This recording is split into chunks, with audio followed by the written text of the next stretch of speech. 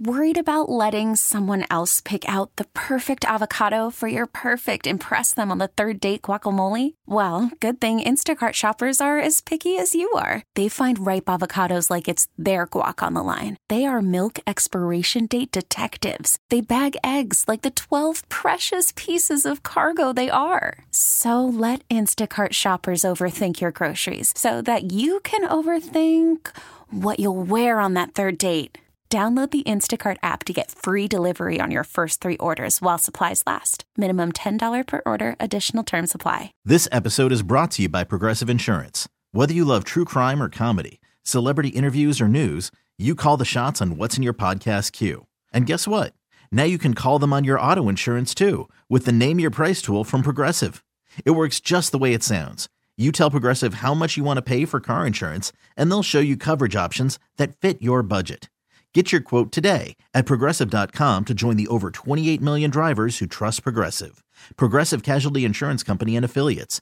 Price and coverage match limited by state law. Hiring for your small business? If you're not looking for professionals on LinkedIn, you're looking in the wrong place. That's like looking for your car keys in a fish tank.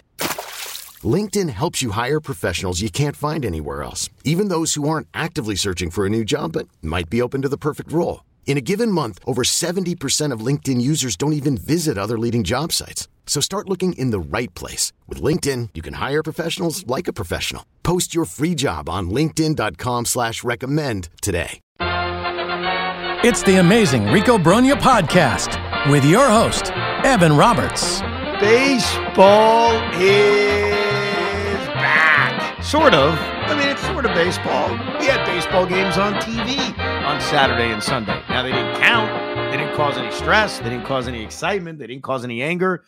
But guess what? You had the opportunity to sit there on your fat tuchus and watch baseball for the first time in 5 months. Welcome to the Baseball is Back edition of Rico Brogna. Very busy Rico today. I'll lay it out for you. So if you don't want to listen to parts of this edition, you can skip around. We'll start with these games, the game from Saturday, the game from Sunday, what I learned, what we didn't learn, what I took from each of these 2 games. So we'll get into some spring training baseball. A little bit later on, we'll talk about the new timetable that's sort of been laid out for Kodai Senga, the spring plans for Brandon Nimmo and Starling Marte, the potential opening day starting pitcher, and we will listen to a few of your voicemails and respond to some of your emails. So that's the way we'll lay out today's show. Of course, we appreciate you downloading and subscribing. If you haven't subscribed, you should do that. Wherever you download your podcasts, rate, subscribe, do the whole thing. Now, let's get to these games, because the way this usually goes for me now as a 40-year-old man is I get a little excited for that first spring training game. I do. I whip out the scorebook, and I even score the first spring training game. I admit it. And the way the last few years have gone is by the middle of the first game, or maybe by the second game, I'm already completely over spring training. I get over it. I get it out of my system. I've seen baseball. I've seen our beautiful uniforms. And I say, okay, wake me up when it's for real. I can't tell you why. I can't explain why. And maybe it's because I had my sons with me. Maybe it's because even my wife was watching the game on Sunday after we did a bunch of activities, all on DVR, of course. But I found myself not bored by spring training after 2 days. I found myself watching, and I can't believe I'm saying this, but I guess it's good for the Rico, for this podcast. I literally watched all 18 innings of the 2 games from this weekend. And I think it's maybe just the missing of baseball aspect of it. The fact that it's been a long winter, the fact that it's very cold outside, the fact that we didn't have the greatest offseason. Maybe in a weird way that makes me more excited to just watch baseball and watch the New York Mets. So I felt pretty fulfilled over the last 2 days watching spring training baseball. Now, as far as what I took out of everything, on Saturday, we got to see Tyler McGill. I guess I should take my flowers for correctly predicting that Tyler McGill was going to start the spring training opener. But whatever. Tyler McGill has this thing of starting openers. A few years ago, it was opening day. Last year, it was actually the home opener. We sort of forget that, but the home opener the Mets played in 2023 was started by the great Tyler McGill. But we saw him kind of do similar things to what we saw last year. If you remember, Tyler McGill last year when he was in the rotation, for the most part, he wasn't bad, but there would constantly be traffic and there would be guys on base all the time. So I sit down, first baseball game of the year, and 3 pitches in, he hits Brendan Donovan. I'm like, here we go. All right, it's Tyler McGill putting guys on base. And then he gives up a base hit to Lars Nootbaar. So right out the gate, Tyler McGill puts traffic on the base paths. But to his credit, that first inning could have gone worse. He got out of it only allowing 1 run. Tomas Nido, who just will never – Tomas Nido will not go away. And I mean that with as much respect as I possibly can have, because Tomas Nido is a good dude. There's nothing wrong with him personally. But I am so sick of watching Tomas Nido play baseball. First of all, I think he's overrated defensively. I think we talk about him like he's Johnny Bench back there. He's not. That wild pitch he gave up in the first inning, he probably could have blocked, and it led to a run. But it was a very typical McGill outing. And here's what's tough about judging spring training, especially early on. And look, we have to judge, right? We're sitting here as fans, and we want to know who's going to be in this rotation. And Tyler McGill is competing for a rotation spot. Jose Budo, who started on Sunday, is competing for a rotation spot. So if you're sitting there watching these guys pitch, you're naturally thinking to yourself, okay, this is a competition. How'd he do? What's so difficult about judging, especially early, is the starts are just so brief. You know, Tyler McGill, over the course of most of the starts he made last year, would put guys on base, and what that would do is drive up his pitch count to the point where he wasn't able to go very deep into a game and get knocked out in the 4th or 5th inning. And while he kept the Mets in most of the games he started, you really tax your bullpen when you're putting so many guys on base and throwing 105 pitches, and then you got to go to the bullpen in the 5th inning. Obviously, in a spring training game in which you're probably only being asked to throw 35, 40 pitches, you're only pitching 2 innings, we can't judge from that standpoint. But he got through the first inning. He gave up a leadoff hit in the second inning. He got through the second inning. So overall, it was fine. We didn't see much of his new spork, American spork, as I think what they're calling it. But I thought what we saw from McGill was very, very typical.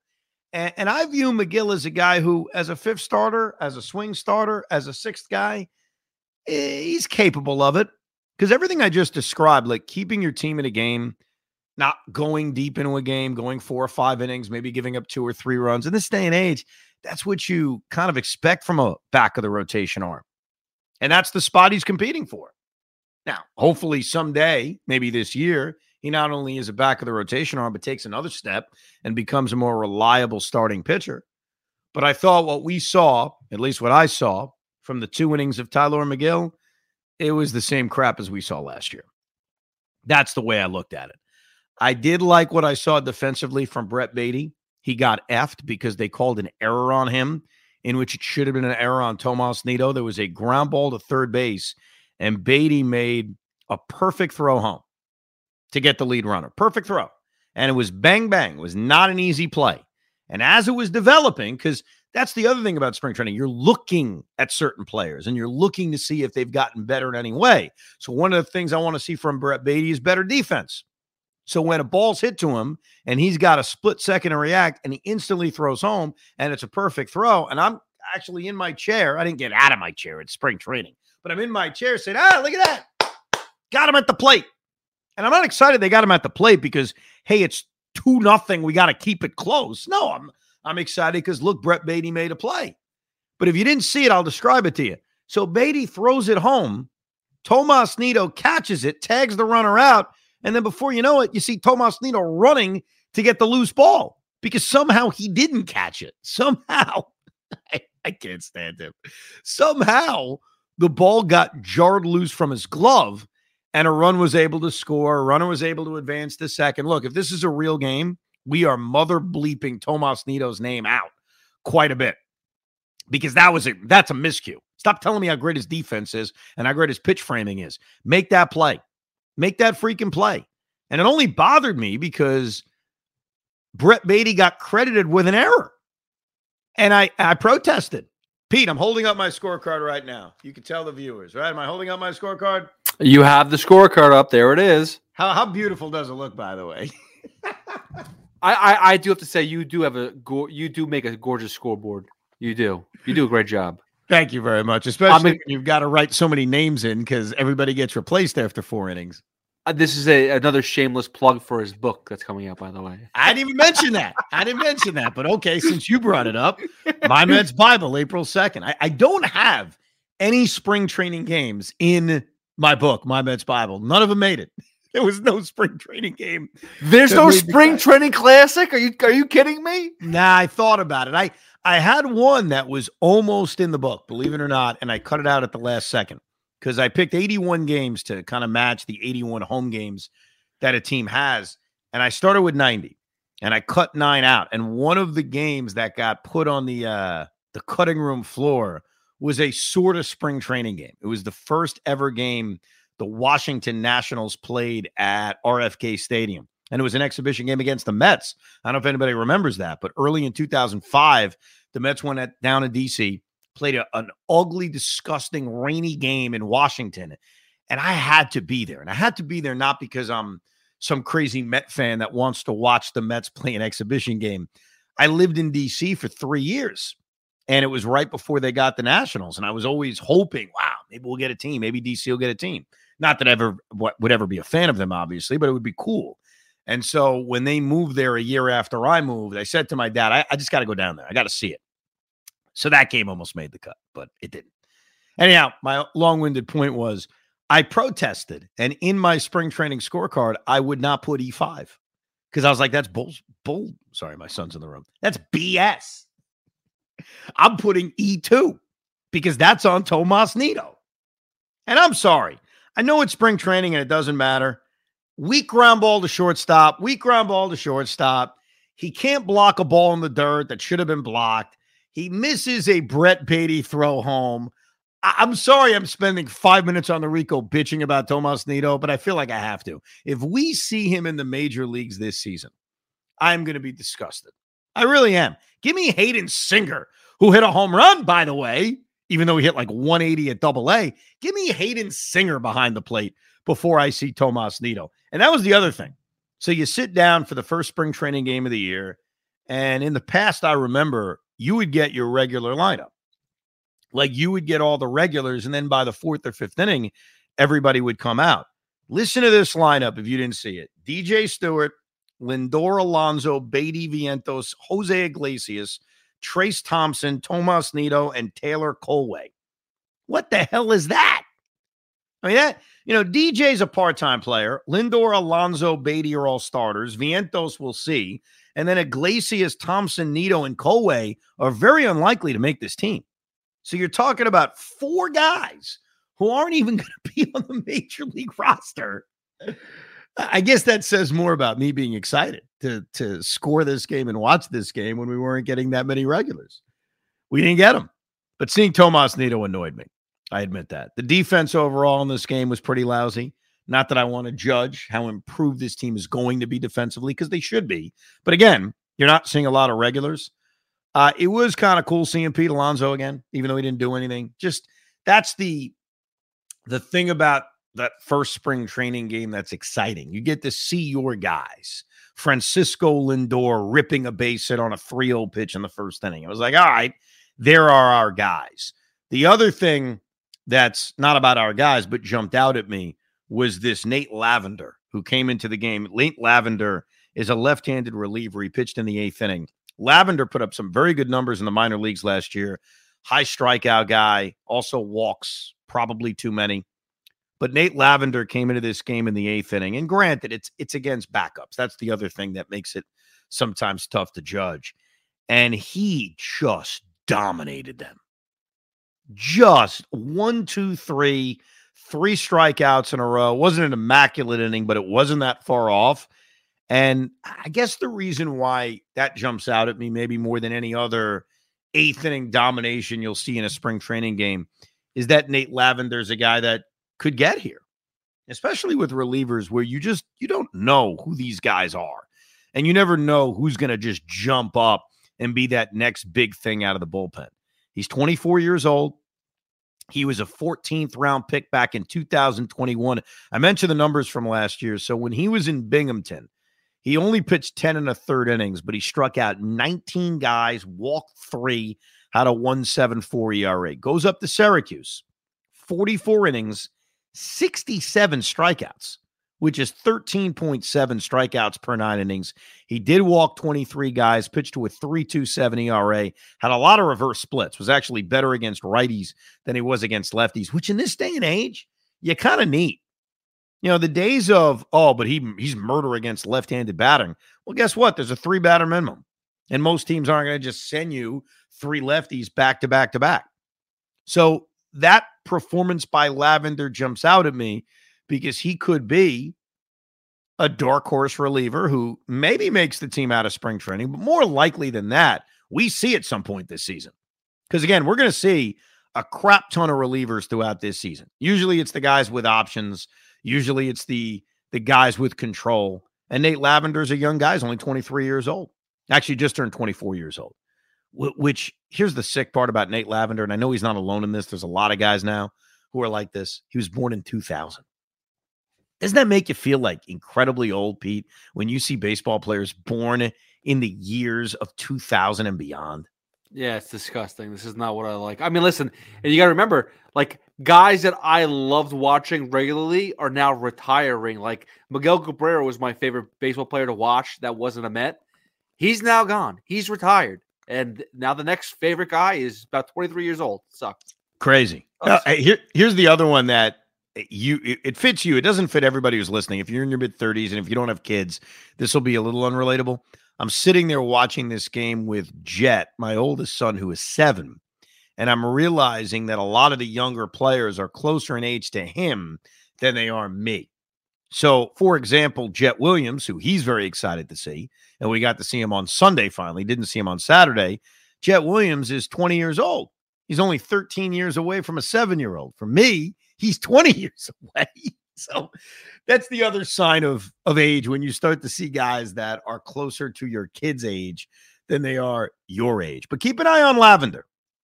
That's one of those guys worth keeping an eye on because even though I didn't project him to make the 26-man roster, and he probably won't because the guys who are out of options always have that edge to make the 26-man roster because you can't send him down. You risk losing him. Guy like Nate Lavender, you could easily send a AAA and say, hey, we'll see you in April or May. Anything else from that game jump out at me? Not really. Josh Walker got his ass kicked. We got to hear a great story that Josh Walker improved, I guess, the strength in his hip and how that's going to make a difference. That was actually interesting. Gary Cohn was explaining it that one of the things that happens nowadays is that you've got all these studies on your mechanics and all these studies on your delivery. And guys are able to come to you on the Mets staff and say, okay, here's what you're doing wrong. Here's what you need to work on. And somehow with Josh Walker, I guess they noticed that his right hip was weak and maybe was affecting some miles per hour on his fastball, maybe some break on a slider. But we saw Josh Walker pitch, and I didn't see much of a difference. I'm just kidding. I'm sure he's a lot better, and I'm sure there's more strength in his hip. But in his first spring training game, he didn't look great. And the Mets got their ass kicked by the Cardinals. That's the best part, though. You lose 10-5, and when the game was over, I moved on very quickly. I forgot all about it. It didn't affect me in any way. I also watched the game like 6 hours after it concluded because while I may be into spring training, I'm DVRing the crap out of this thing and skipping the commercials. It's such a great feeling. As far as Sunday's game is concerned, one other thing about Saturday's game.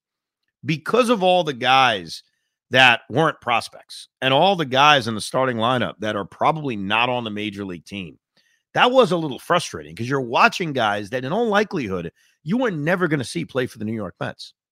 I like Jose Iglesias, and he did have an RBI double in the game on Saturday, and he's a major leaguer. One thing about Iglesias is that guy's a major leaguer. The fact he wasn't in the major leagues last year is kind of crazy. He's so good defensively.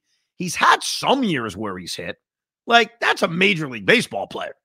And the idea that Zach Short would somehow make this team over Jose Iglesias, to me, is crazy. Now, the truth is neither guy's going to make the team, but I'd much rather have Iglesias on my major league roster than Zach Short. No offense to him.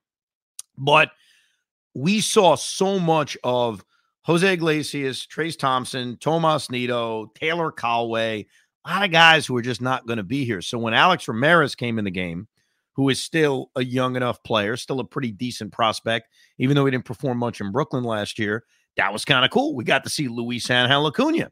And his first at-bat was one of the weakest at-bats I've ever seen. Not that I'm judging it. I mean, he had 3 of the waviest swings you'll ever find. So we saw him. Who else did we see? Yolmer Sanchez, who cares? Drew Gilbert got into this game.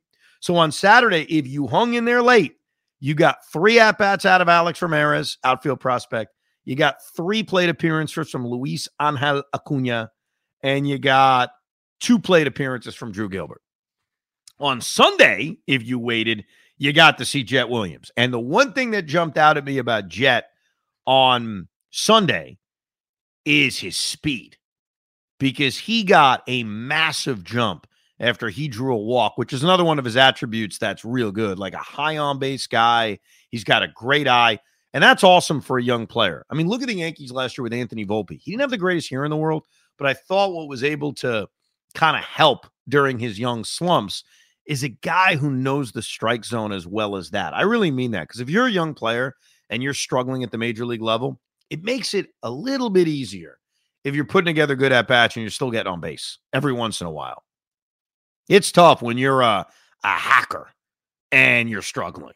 So Jet Williams is known for having a real good eye, but in his second plate appearance, he draws a walk and then took this Ricky Henderson-like lead and just took off. So when you think about what he can be at the major league level, and by the way, there's something that pisses me off. This annoyed me for no end. It's not racist. It just annoys me. All right. Here's what it is. Why do we only compare players who are of the same ethnicity?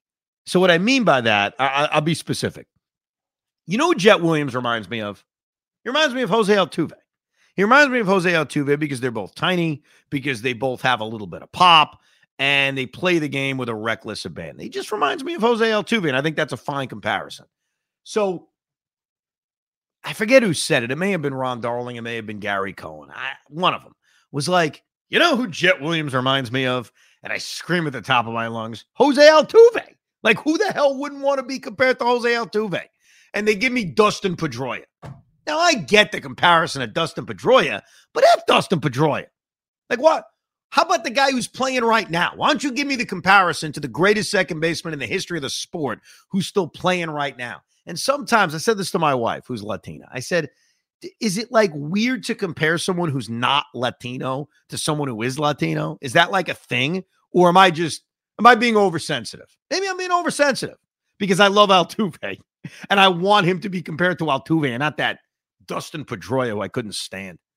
But that's just the thing I've noticed. I mean, listen, it's better than him being like compared to like David Eckstein. So that yeah, we got lucky there. That's a good point. That would annoyed me. That one would have annoyed me. But I'm excited about Jet Williams, as is my son. Call from mom. Answer it. Call silenced. Instacart knows nothing gets between you and the game. That's why they make ordering from your couch easy. Stock up today and get all your groceries for the week delivered in as fast as 30 minutes without missing a minute of the game. You have 47 new voicemails. Download the app to get free delivery on your first 3 orders while supplies last.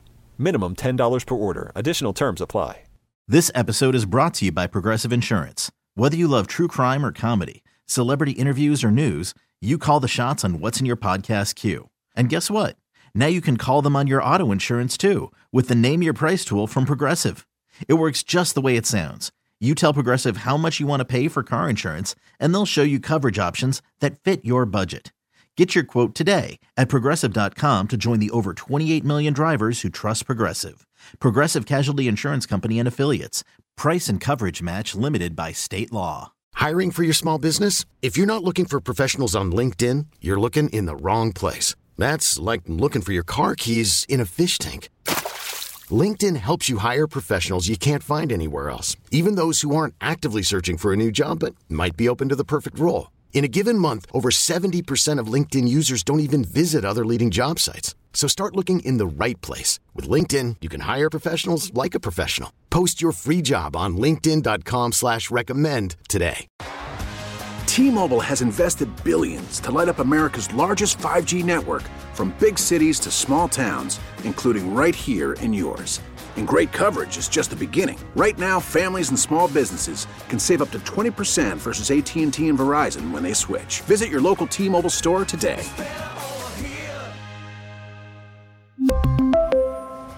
Plan savings with 3 lines of T-Mobile Essentials versus comparable available plans. Plan features and taxes and fees may vary. Odyssey is giving you a chance to win a trip to London to see Taylor Swift at the Eras Tour. It's Tay in the UK. Hey, it's Taylor. Just download the free Odyssey app, log in and listen to a participating station for a minimum of 60 minutes to get your daily entry. And you could win a chance to fly off to London with 3 friends and see Taylor. I can't wait to see you at the Eras Tour in London. For more, go to odyssey.com/Taylor. Tay in the UK. It's on the Odyssey app. Thanks to Republic Records. This is a national contest. The rest of that game, we did see Kevin Parada get in a game. That was nice. But that lineup, the lineup for Sunday was so worse than the lineup for Saturday in terms of excitement. You had Tyrone Taylor, Francisco Alvarez, who went Oppo Taco, more on that in a second, G-Man Choi, Mark Vientos, Luke Voigt, Ben Gamel, Zach Short, Yomer Sanchez, Alex Ramirez. So think about this. You've got 3 guys in your starting lineup who are going to make the team, and 6 guys who are not. There used to be a rule in spring training that you had to send 4 regulars. That used to be a thing. That is not a thing, because then you look at the Astro lineup. When the Astro lineup was put up there, and I think I know baseball, I recognized like 3 guys in the lineup. And I think I know baseball. Kennedy Corona, I didn't know. Victor Caratini, I knew. Will Wagner, I didn't know. Found out it was Billy's son. Corey Julks, I know from last year. He kicked our ass in Houston. Pedro Leon, no idea. Chris Giddens, I do remember with the Yankees. Shea Whitcomb, no idea. Dixon Machado, I'd heard of as a backup. And CJ Stubbs. Like, how the hell is this a major league lineup? Imagine paying $55 spring training. You're like, I'll get 2 Astro regulars. I'll get maybe I'll get Kyle Tucker. Maybe I'll get Jordan. Maybe I'll get Altuve. Maybe I'll get Bregman. Maybe I'll get one of them. And literally the biggest player you got was Victor Caratini, who's not even really an Astro. But as far as Budo's concerned, because Budo made the start, he's the other candidate. Again, he was fine. Gave up a hit, got through it in the first inning. It was bloop. It was soft contacts. You don't make much of it. Struck out a couple of guys. There was some more hard contact in the second inning, but got through it. So he ended up going 2 scoreless innings. We saw Austin Adams pitch a scoreless innings. He's a candidate for the bullpen. Cole Sulser, this Paul Jaravis, who put up some massive numbers down at Single Lake, could not find the strike zone, but was able to get through it. And the Mets won the game. And they won the game because Francisco Alvarez reminded us of who he is. Took a pitch near his eyes and tomahawked it to right field. Went opposite field, Piazza-like, with a 2-run home run that was basically the Met offense. They won 3-1, but that was cool to see. That was a reminder of the excitement of Francisco Alvarez and how good this guy could be. And I'll tell you right now, off the top, without judging based on spring training stats and assuming the Mets are not adding another bat, that they are going to be content with a Vientos DJ Stewart platoon basically at DH. I'll tell you right now how I would line up the top 4 hitters. This is what I think I would do. I think, and a part of this is protection for Pete, getting my best hitters up in the first inning and lengthening my lineup. Right off the top, I'd go Nimmo 1, Lindor 2, Alonso 3, Alvarez 4. I think I would do it. I think I would throw the kid right in there at protecting Pete. And by the way, think about how deep this lineup is. After Alvarez, I go McNeil, I go Marte. That's not a bad 1 through 6. You like that idea? Or would you set up McNeil at 2 or Marte at 2? I know Marte, when he hit 2 years ago, was in that 2 slot. But just off the top, because I don't think our opinions are going to change based much on spring training, other than maybe Starling Marte just hitting the cover off the ball. How would you line up your top of the order? Yeah, I think that, personally speaking, Marte better at the bottom 6, just because I don't trust him right now. I really don't. Do we use Alvarez as the protection piece? That's a good question. I feel like Because I didn't really think about this yet, but I still don't really like Nimmo as the leadoff. I don't. You're nuts. Who would you rather have lead off than no. Nimmo? The guy gets on base, man. I still like McNeil there. There. I know that's the tough one. Fine, but I'll do Nimmo. I'll go Lindor. I would probably swap Marte and McNeil. I'd probably put McNeil back to 6, but I'd probably make it Alonso and Alvarez. So last year, for anyone keeping track, Marte started the year batting second and batted second a lot in 2022. When it was all said and done, the guy who batted second more times than anybody else was Francisco Lindor, and the guy who batted third more than anybody else was Francisco Lindor, which I kind of find funny. That Lindor, he started 68 games batting second and 69 games batting third and 22 games batting cleanup. But the other guy who batted second a lot was Marte, and that was mostly early in the season. And then after that was Francisco Alvarez. He was the guy who batted second, third most. McNeil did not bat a lot of second. So we've seen it from Lindor. He could bat second or third. I like the idea, especially in the early going, and maybe some of this is mental. He's telling Francisco Alvarez, bro, we believe in you. You're protecting Pete Alonso and you're the cleanup hitter. And I know the cleanup hitter is not the same spot maybe it was 15 years ago, 20 years ago, but you're the cleanup hitter. And maybe that little bit of confidence that you give him coming right out the gate, because he had such a great year last year defensively. And, he was up and down offensively. I mean, I think overall we would take what we got out of him in a rookie season, but he was wildly all over the place, inconsistent, huge month, crappy month, huge month, crappy month. And look, Card is subject to change, right? If Alvarez isn't hitting, no one's saying yes to main batting cleanup. But I like that right off the top. And a lot of that is I want Lindor and Alonso, my two best players, batting in the first inning. I'm big on that. So at this moment, I lean towards Nimmo, Lindor, Alonso, 1, 2, 3, Alvarez 4, McNeil 5, Marte 6, and, we'll get to the rest of it later. I guess Beatty 7, Vientos 8, and then Harrison Bader 9, just off the top. One last thing from the game. Speaking of Mark Vientos has hit a little bit so far. I think he's 2 for 4.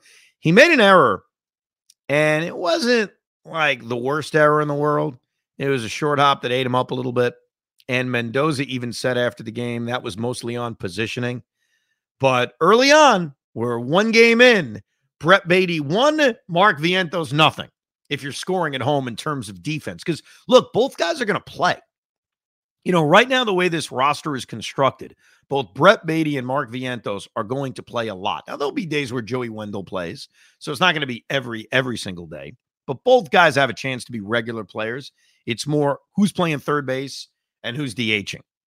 And not that Brett Beatty reminded anybody of Brooks Robinson, but I think he's closer to that than Mark Vientos is. And Mark got off to a little bit of a slower start by making that error in the, forget what inning it was, second inning, third inning. Let me look at my scorecard. Hold on one second.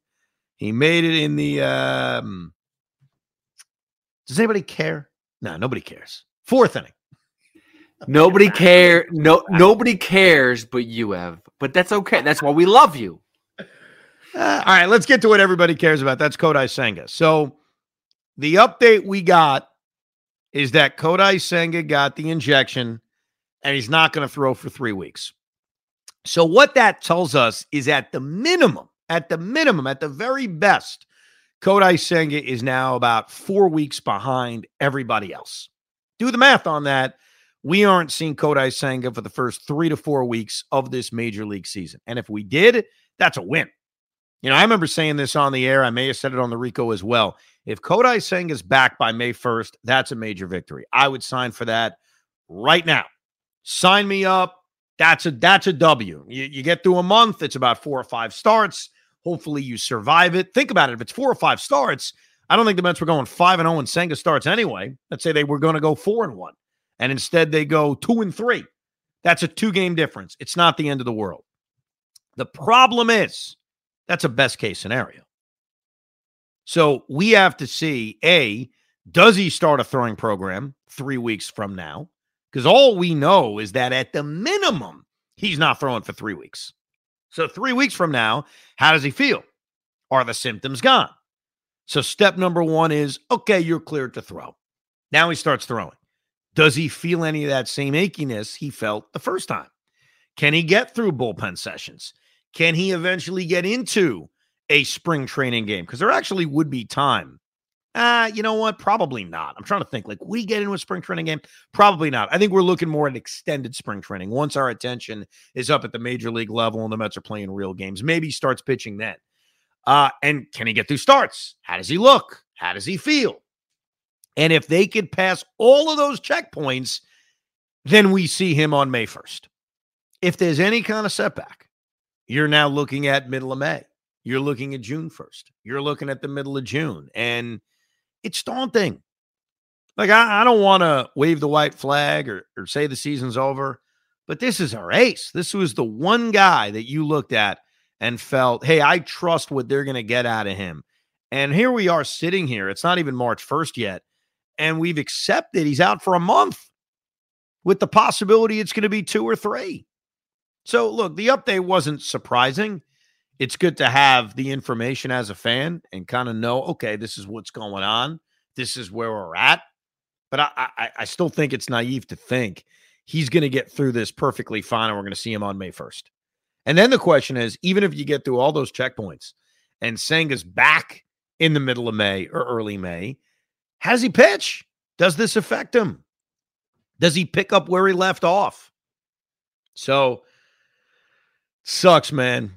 It really does. And it's a reminder that starting pitching is so unreliable. There are so few guys. Look, Garrett Cole certainly fits the bill. There's a handful of other guys that you can look at and feel like they're reliable. But here's a guy, comes over from Japan. He made most of his starts over there. I know there was some concerns about his medicals, but apparently the only concerns really was just the wear and tear, that he's thrown so much in Japan. Comes out last year, makes 29 starts. We're feeling like, ooh, maybe he'll make more starts on regular rest. No chance of that now. Keep that in mind. Like, when he comes back, assuming he comes back, you think the Mets are going to be in any kind of rush to throw this guy on regular rest after only made 3 starts last year on regular rest? Fat chance. Now, the hope is, this is the optimist, that whoever takes his rotation spot, and keep this in mind, no one else from this rotation has pitched yet.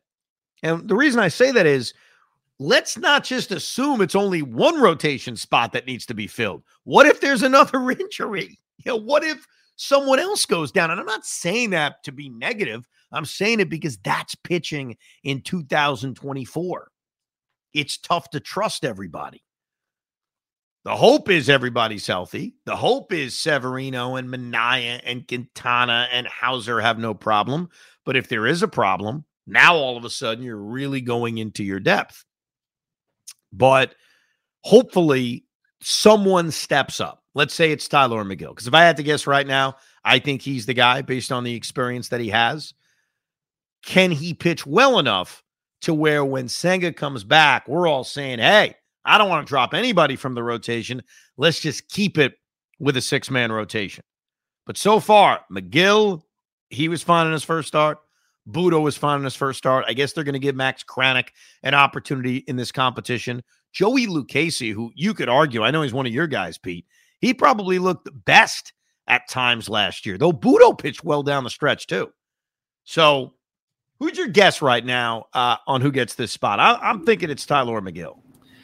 Just from experience, probably Tyler, but I think Lucchesi really does have a good shot at it too, because, and this is what it's going to come down to, and I kind of don't hate the news that came out with Kodai Senga, because it's going to allow these guys like Tyler McGill, for Budo, for Lucchesi, for, was it Max Kranick? Is that his name? Yep. They're going to fight for a job. Like, they have a legitimate spot to be on the major league rotation come March 28th, 29th, whatever the date is. Like, so you're going to get the best out of them. I think Lucchesi is somebody that, when he throws his best, has the best out of all those guys, just not consistent enough. The question that I don't think Carlos Mendoza has even been asked yet And maybe because it's just way too early. And maybe because most Met fans are going to shrug their shoulders at the question, which is, who's the opening day starter? We know it's not Kodai Senga. Who gets that incredible honor to pitch opening day for the New York Mets? I put a poll out about 3 days ago when Senga first went down to kind of get the instant reaction from Met fans. And it was, the way I worded it was, assuming they can get to opening day healthy, because that's a big assume, who should get the prestigious honor of starting opening day for the Mets at Citi Field? And I left Tyler McGill out, even though that's a guy that I think most Met fans would say just give it to him. And I think the reason we say it is because he's done it in a weird way twice. So there are 2 opening days in my mind. This year, there's only 1 opening day, but you've got opening day, and then you have the home opener, which unfortunately the last few years, the Mets have had their opening day on the road. So we essentially get 2 opening days when that happens. The first baseball game of the season, and then your first home game of the season. Pete Alonso actually made this point recently. I didn't even think about it. For Pete Alonso, this is going to be his first real opening day at Citi Field, because in 2019, the Mets were on the road. That was his rookie season. In 2020, the Mets were at home, but there was no fans there. And it was obviously a very fugazi opening day. In 2021, the Mets opened up on the road. In 2022, the Mets were supposed to open at home, but the lockout altered the schedule. So they opened on the road. Last year, opened on the road. So the Mets, and Pete Alonso specifically, haven't had, and for us, if you're a Met fan who goes to opening day, we have not had a real season opening day since 2018. That's kind of crazy when you think about it. So you kind of have 2 honors. You have opening day, and then if you open on the road like the Mets have, you have the home opener. Tyler McGill started opening day a couple of years ago, and then last year started the home opener. I don't know if anybody remembers that. So Tyler McGill has had the honor twice. I didn't include him in this poll only because we don't know if he's going to be in the rotation. Now, Joey Lucchesi, as we mentioned, Jose Budo, Max Kranick. So I put Quintana, Severino, Minaya, and Hauser. Amongst those choices, if it was up to you, Hoff, and obviously we don't have an emotional connection to any of these guys, Hauser, Minaya, and Severino have never even pitched as a Met yet. Your answer on who should start opening day is who? I voted. I actually voted, and I put down Quintana. Based on the fact that he was a Met last year, or another reason? That's basically it. I mean, at least I know I'm familiar with the guy. If let me put it this way.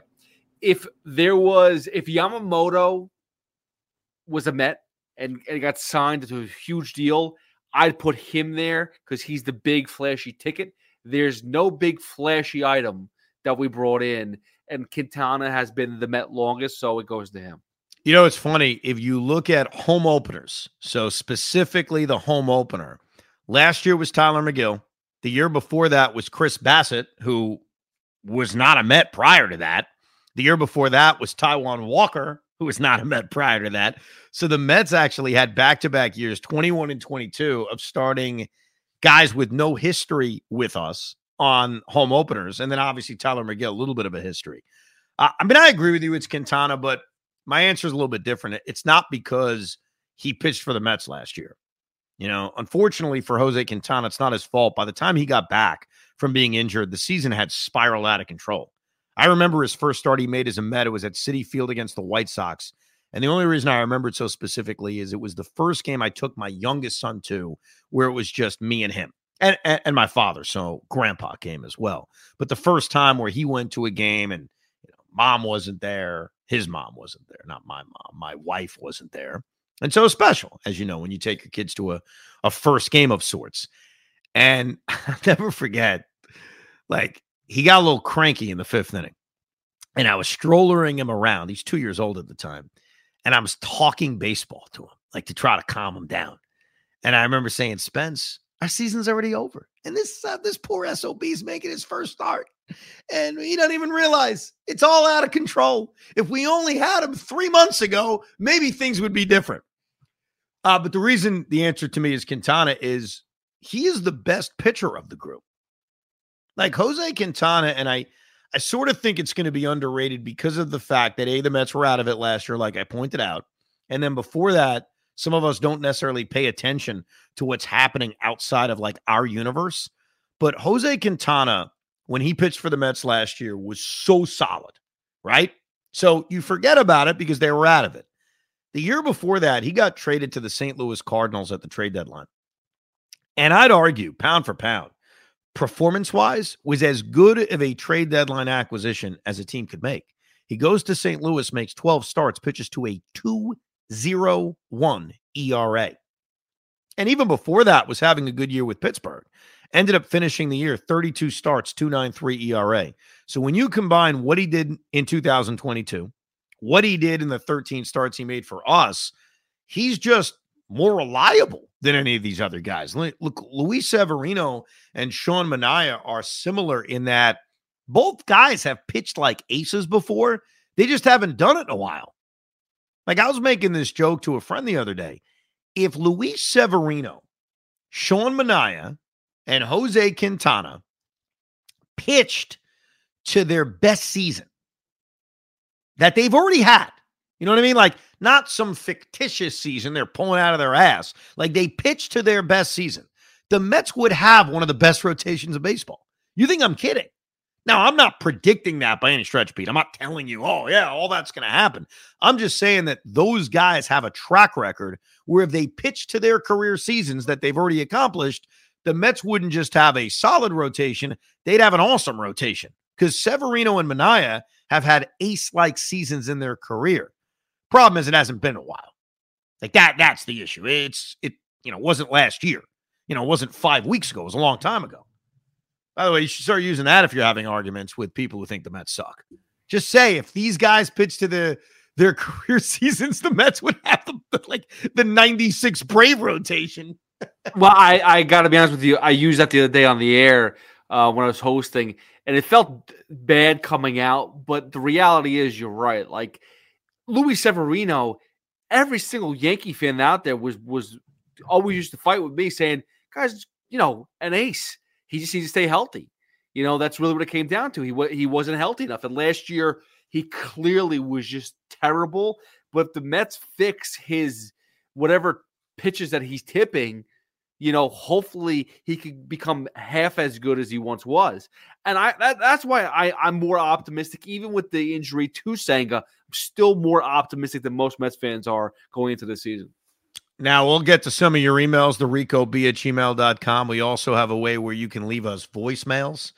Let me see if I remember the number. Okay. 7? It starts with a 7? Yes. 3? No. Damn it. All right. What's the number in case anyone wants to leave a voicemail to the Rico? 725-222. That should be easy. Right. And then you remember the last one, right? The last 4? It was something Met related. 99, 8699. There you go. We won the World Series in 86 and 99. We should have been there. All right. 725-222-8699. If you want to leave a voicemail, let us listen to voicemail number 1. Hey, Evan and Pete. This is Azim. Thanks for setting up the voicemail. Makes it a lot easier than sending an email. Well, to me at least.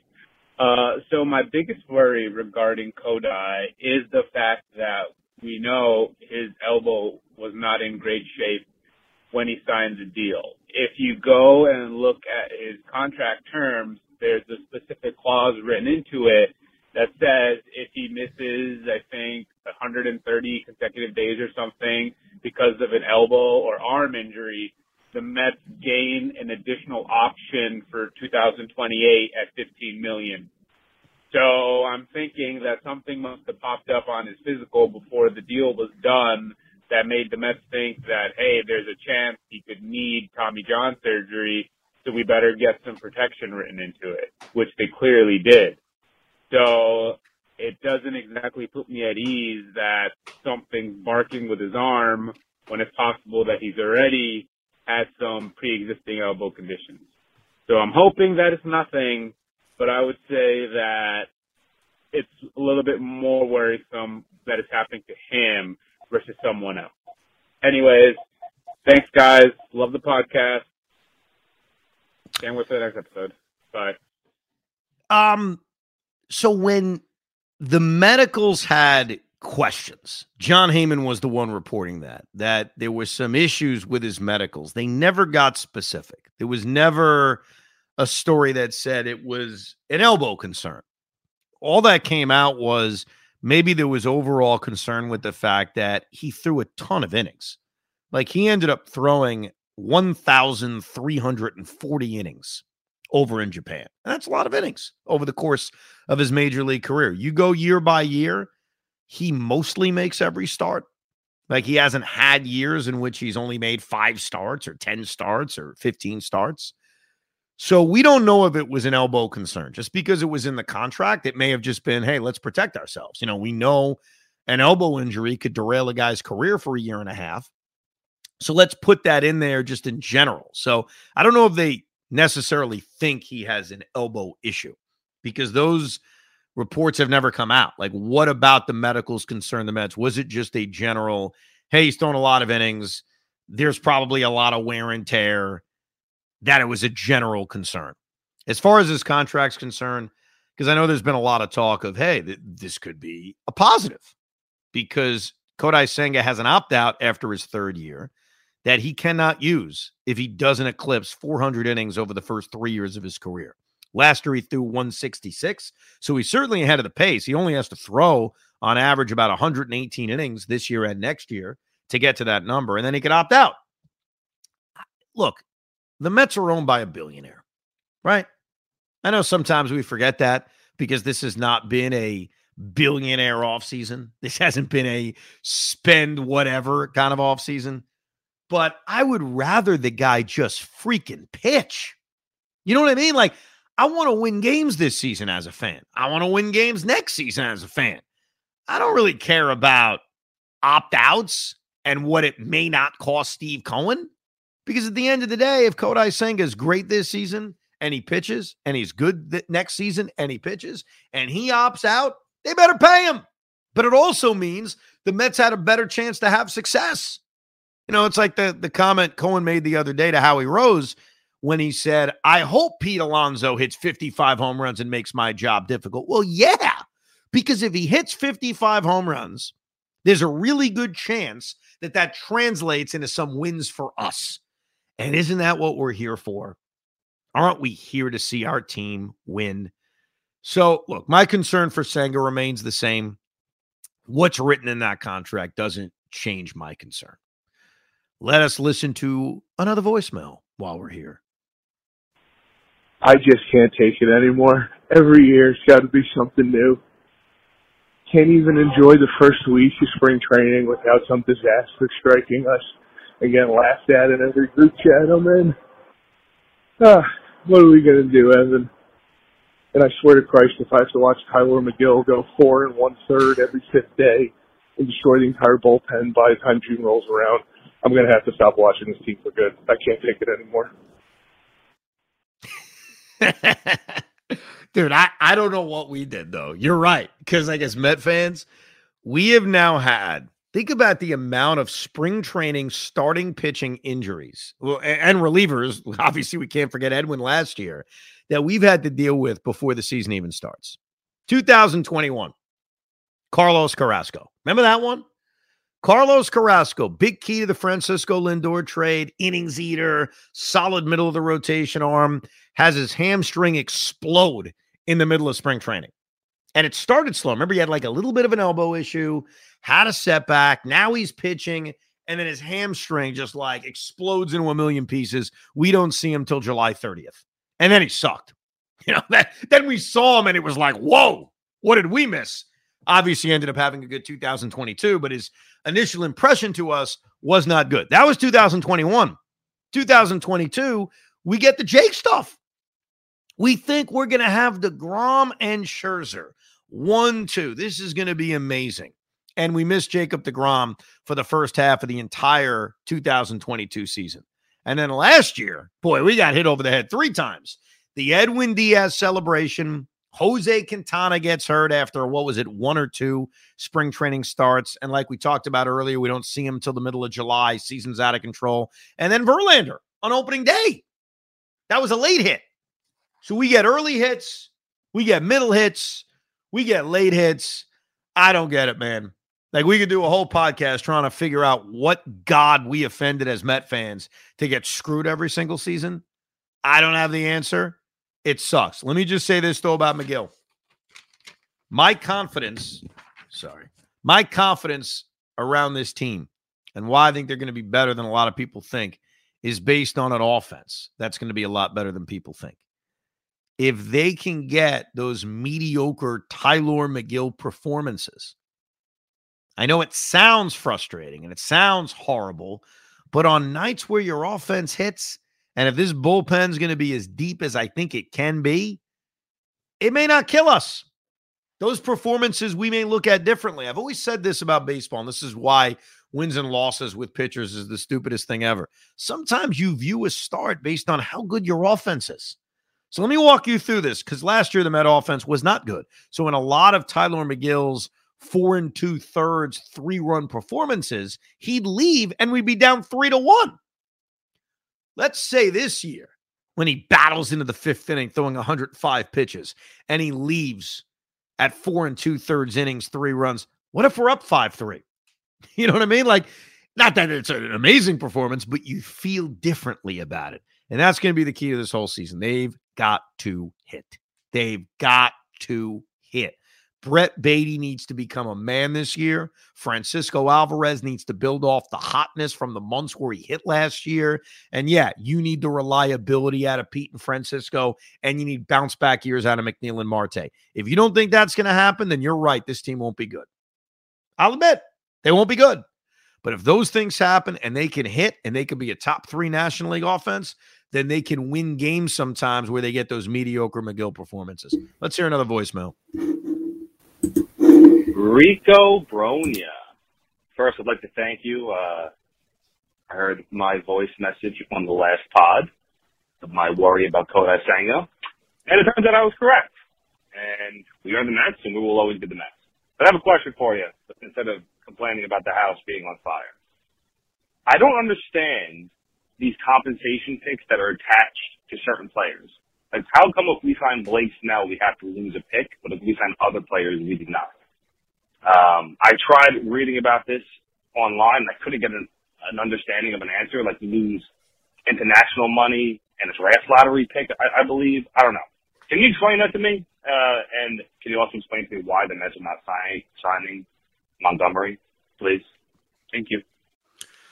Well, let's start with the difficult one. I don't know why they're not interested in Jordan Montgomery. You know, David Stearns actually popped on the broadcast on Sunday and was asked about, hey, you know, big ticket items. Mets fans want to know, why have they not been involved in any outside of Yamamoto?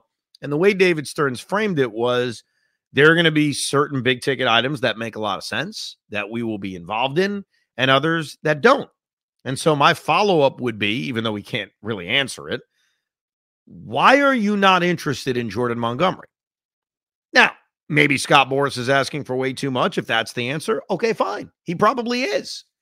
But Montgomery feels like an item, and I don't know if I'd even call it like a big ticket. It's a big ticket. It's not a big ticket. He makes so much sense on a short-term level and a long-term level. So I don't understand it. It has perplexed me this entire offseason because he's one of the guys that would fit this team moving forward very, very well. For whatever reason, they don't have an interest. As far as the draft pick compensation, some players, not all, and in Jordan Montgomery's case, it was because he was traded at the trade deadline, are offered a qualifying offer. And if the player rejects the qualifying offer, which they normally do, there is a draft pick attached to them. So anybody that signs Blake Snell would lose a pick. Because of where the Mets are in the luxury tax, there are penalties for spending as much money as they spent. We learned that in the draft when they got bounced back all those draft slots. The other negative that they have is they'd have to give up multiple draft picks. So if the Mets sign Blake Snell because he rejected the qualifying offer, And because of where the Mets are in the tax penalty, they would actually give up their 2nd and 5th draft pick in this upcoming draft, plus $1 million in international bonus money. That is why signing a free agent that rejects the qualifying offer is less appealing than just signing a free agent that doesn't have one attached. And correct me if I'm wrong, and I'm sure somebody will, thericob@gmail.com. I don't think the Mets have signed anybody who's rejected the qualifying offer in years. Certainly in the Steve Cohen era. In fact, the Mets have been very, very consistent. This is why it annoys me when I hear they don't have a plan. They have a clear plan. It's an obvious plan. And by the way, their plan was similar even when they were signing Verlander and Scherzer.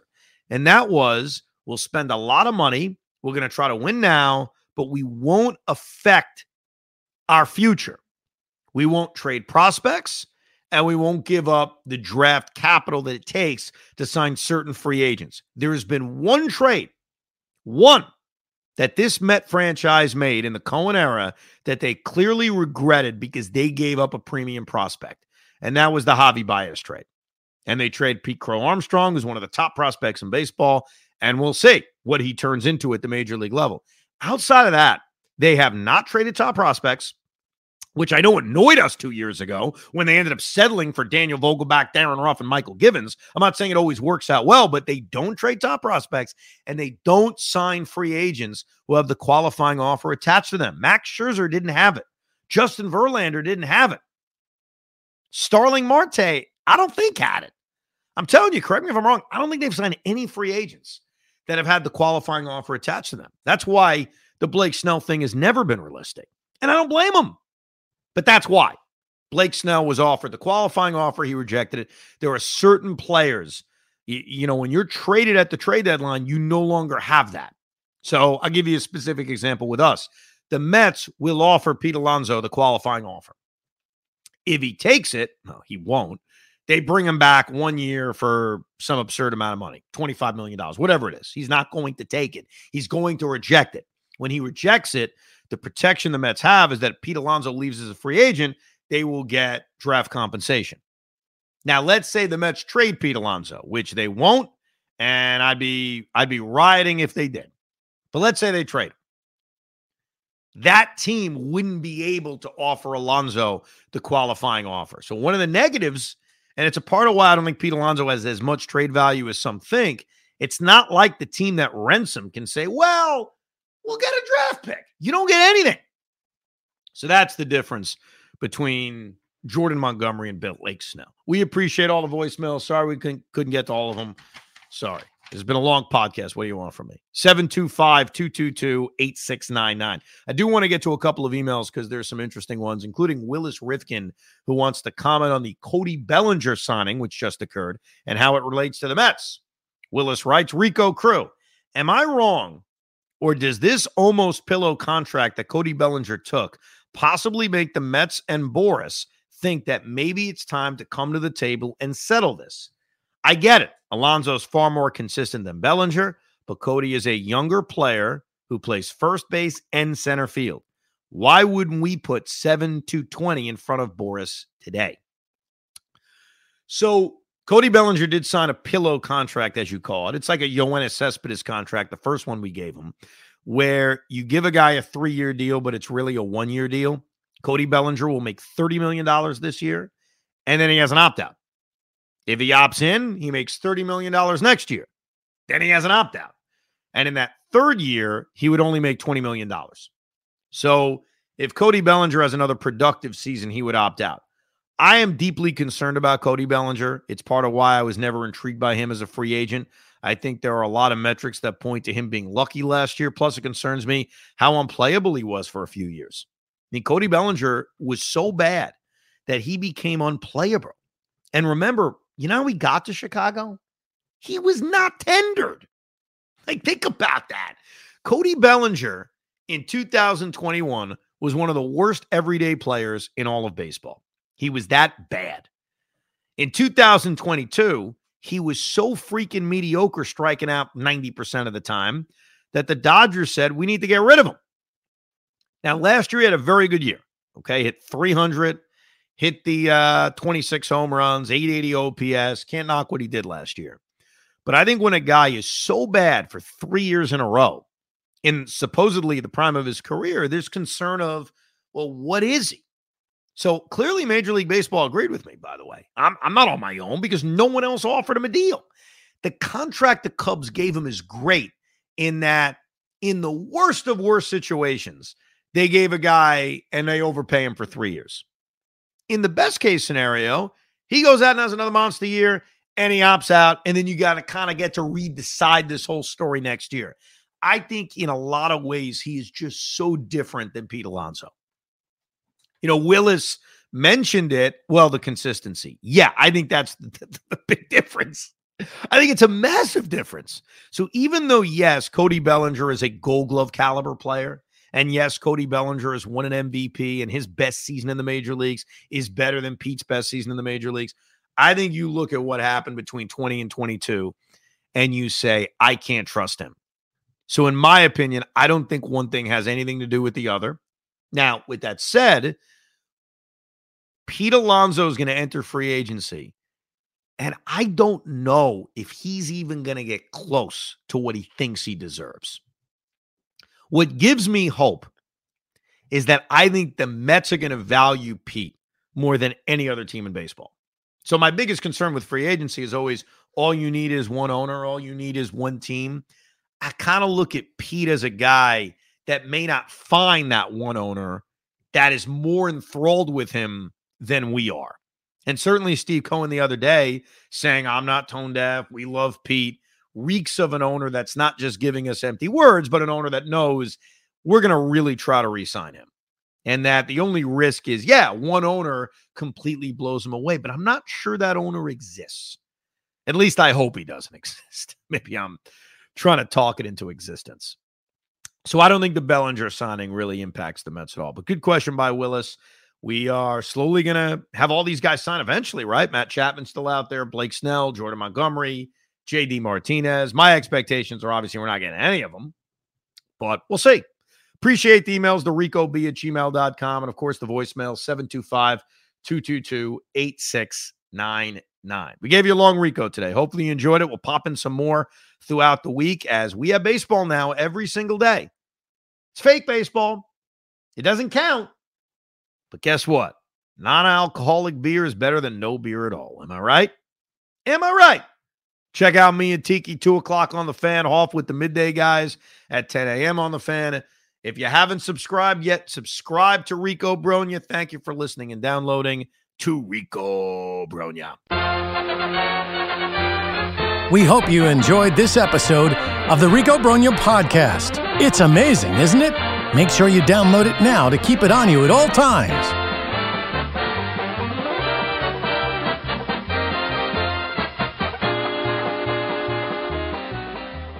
This episode is brought to you by Progressive Insurance. Whether you love true crime or comedy, celebrity interviews or news, you call the shots on what's in your podcast queue. And guess what? Now you can call them on your auto insurance too with the Name Your Price tool from Progressive. It works just the way it sounds. You tell Progressive how much you want to pay for car insurance, and they'll show you coverage options that fit your budget. Get your quote today at Progressive.com to join the over 28 million drivers who trust Progressive. Progressive Casualty Insurance Company and Affiliates. Price and coverage match limited by state law. T-Mobile has invested billions to light up America's largest 5G network, from big cities to small towns, including right here in yours. And great coverage is just the beginning. Right now, families and small businesses can save up to 20% versus AT&T and Verizon when they switch. Visit your local T-Mobile store today.